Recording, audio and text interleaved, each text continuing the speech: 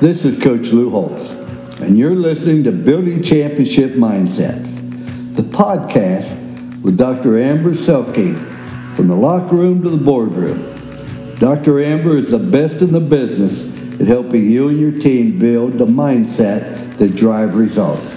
So lock in. If you can take just one thing away from today and implement it into your life, I know you'll be a better person and a better leader, coach, athlete, parent, or spouse because of it.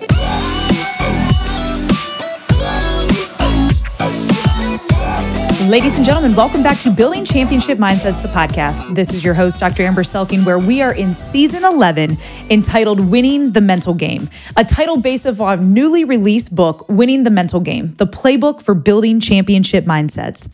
We are excited to be sharing in this season stories from some of our clients that have applied the plays in this playbook and actually won their mental game in different seasons of their life that they've been through or moments that mattered. And so while, of course, this season is based on the book, and I want you to check the book out, my hope is that through the stories that you hear throughout the course of this season, you'll be able to extrapolate and apply some of these lessons to how you show up on a day-to-day basis. Because now more than ever, the world needs men and women who understand how to view the world around them in right ways, in productive ways, and then make individual personal choices to show up and deliver their best when it matters most, when it's difficult, when everybody around them is doing crazy stuff. How can they continue to show up with a sense of purpose and poise and joy and hope and build bridges to people that might look different than them or sound different than them? That's how we're going to help heal our world. And so this book, this season of the podcast is intended to help us do that, because the one thing that makes human beings different than any other species in the world is our brain. And so few people know how to actually use our brain that this is what creates the strife and the turmoil and the disconnect and the division that exists in our world, because people aren't thinking right. They're not using the gift that we've been given of the human brain to understand who they are first and foremost, to heal from the inside out, to make choices, to grow into who they've been created and called to be. And so on top of that, then they show up to a world and want everybody else to fix it for them and get angry when other people don't look the same or act the same or think the same. And so this book, this season, my whole life of work around understanding the power of mindset and leadership is trying to build bridges, to ignite hope, to shine light into people's individual lives, into how teams operate and how organizations are led. And at the Selke Performance Group, that's exactly what we do. We talk about mindset and we talk about leadership. Leadership and being, how do we build a system that is conducive to human high performance? And then mindset being, how do we train the people inside of that system to think right, to optimize human performance on a day-to-day, moment-by-moment, season-by-season, and year-by-year basis. Because that's how true sustainable change and organizational high performance happens. And so today, we're going to take a look at two stories, actually, I want to share with you as we dive into episode 9 entitled, What the Mind Conceives, the Body Achieves. And this is built after play number 8 in our playbook called Mental Rehearsal, which is understanding how do we actually recreate and prepare in our minds in advance of a situation, or use our minds to help us recover more quickly from a situation so that we can come back for the next moment ready to deliver. And so I'm going to share a story, one of an individual who has used mental rehearsal to prepare in advance for a moment. And then I want to share an example of how we can use mental rehearsal as those brief, quick resets to help us when something goes wrong in the moment. Usually we do the story first and then the book excerpt, but I want to start with the book excerpt today because I think it will help shine some color on what exactly is mental rehearsal and how can it help us. So many of you have probably heard mental rehearsal referred to as visualization. I don't love calling it visualization because I think that implies we only see things in our mind. And what I would rather our performers do, our clients do, myself do is to make this as real as possible. And seeing it in our mind is certainly a part of it, but it also includes using all 5 senses, right? Making it as real as possible. So let me read you an excerpt from Winning the Mental Game, the playbook for building championship mindsets. Again, we're looking at play number 8. So this entire playbook is built sequentially. It started with awareness, and then we moved in to talking about motivation and then confidence, right? And it builds from there.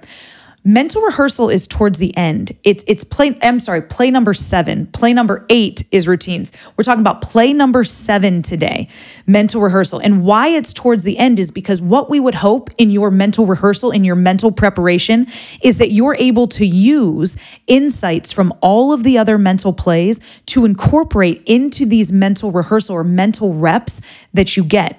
It's also usually not until now that people really start to learn how to use their brain, to control their thoughts, to direct their attention, to manage their emotions. And so again, a lot of times when people are like, well, just do some visualization, people don't really understand how to use their brain yet. And so we put that towards the end of this playbook. Again, play number 7, so that we have the skills to do mental rehearsal and that we're able to incorporate some of those previous elements into our actual mental reps. So let me read you a couple excerpts here.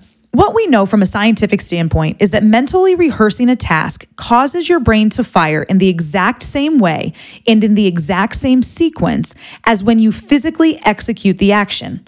The brain does not know the difference between what's real and what is imagined.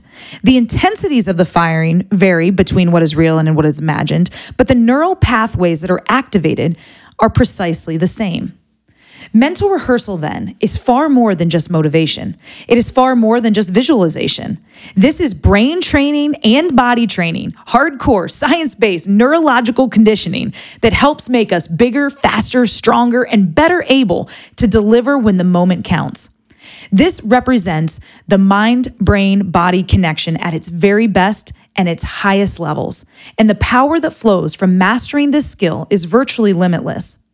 I have often heard the legendary former Notre Dame football coach Lou Holtz say, "What the mind conceives, the body achieves." Coach Holtz trained his athletes in mental rehearsal long before it was even a popular term, which helped elevate the Fighting Irish into one of the highest performing teams in college football history. The brain is the engine that drives every aspect of mental rehearsal, though it is our ultimate performance that benefits from this practice. The good news is that at this point in our learning process, we have acquired the tools and the building blocks we need to actualize and execute this exciting 7th play. We stand now poised at this new precipice, fully prepared to experience new heights and new levels of performance excellence. And mastering mental rehearsal is what will allow us to bring all of this together. So with that being said, let me share 2 stories with you. So these are 2 individuals that have learned, well, a group, a team, and an individual that has learned all of the mental playbook, the skills, and got to mental rehearsal and started putting it into practice. The first is a story that a woman actually shared with me via email. She had listened to my podcast. I've never actually met her before. But one day I get this email in my inbox with 2 pictures attached to it. I read the email and it talked about delivery of her first child. She said that she used mental preparation and mental rehearsal to deliver her child, and she sent me 2 pictures of her and the baby in the hospital, beautiful, healthy, strong.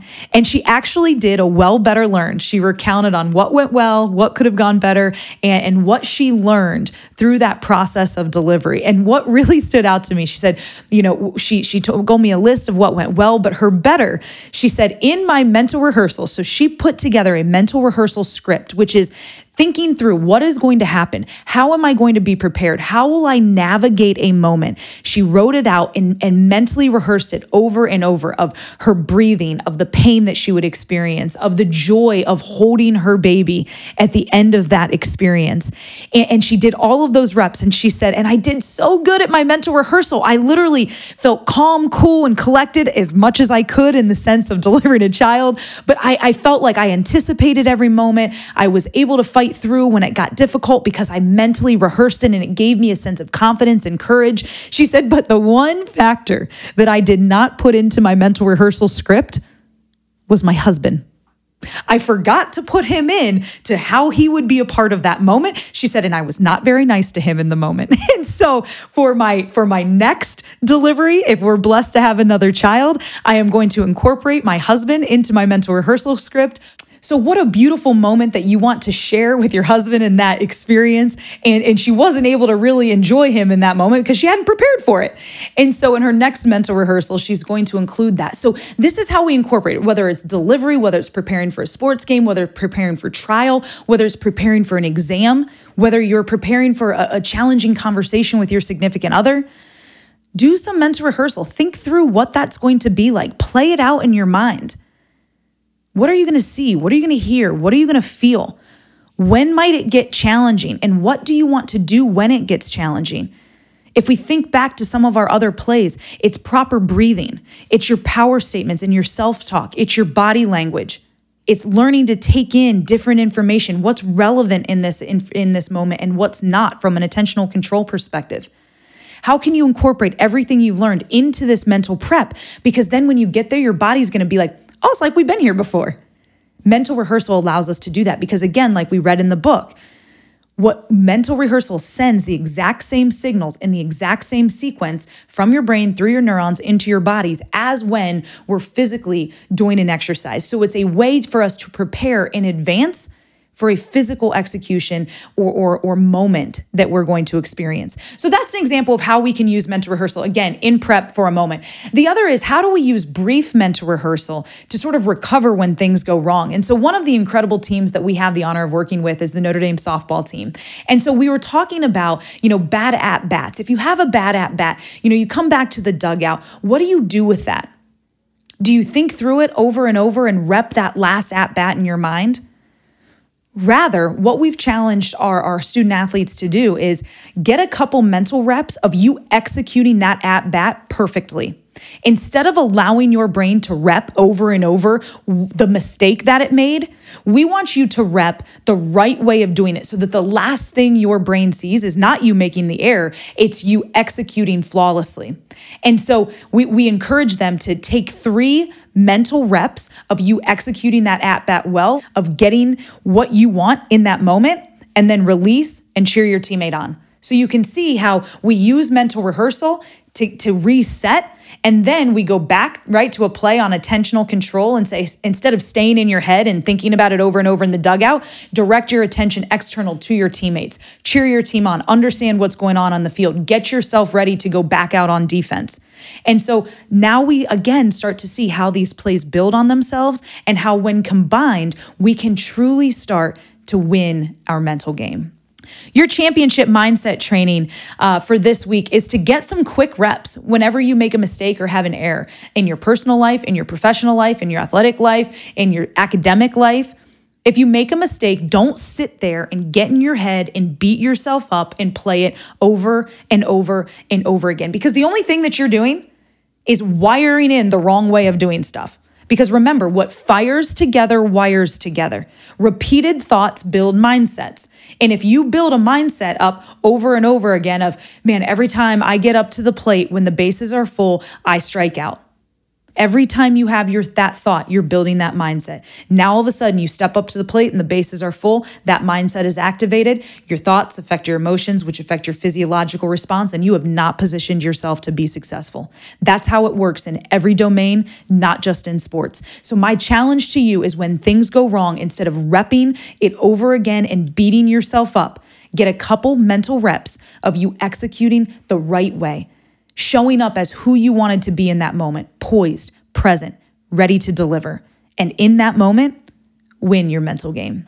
Thank you so much for tuning in today. Please follow us on all the social media platforms. We're on Twitter and Instagram at Champ Mindsets, on Facebook at Selking Performance Group, on LinkedIn at Selking Performance Group, and send us a note. Let us know how you're applying this, how you are using this information to truly win your mental game, because it matters. And it's so encouraging to me. We have been on this podcast journey for 5 years. And again, what keeps me rolling are the stories that I hear from y'all and how it's changing your life, changing your your team's life, impacting your organization.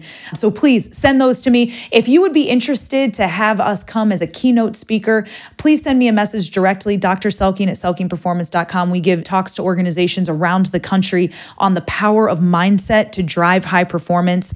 Or if you would be interested in some one-on-one performance coaching, we have an incredible team of performance coaches. You can check them out on our website, www.selkingperformance.com, or again, shoot me a message directly, Dr. Selking at selkingperformance.com.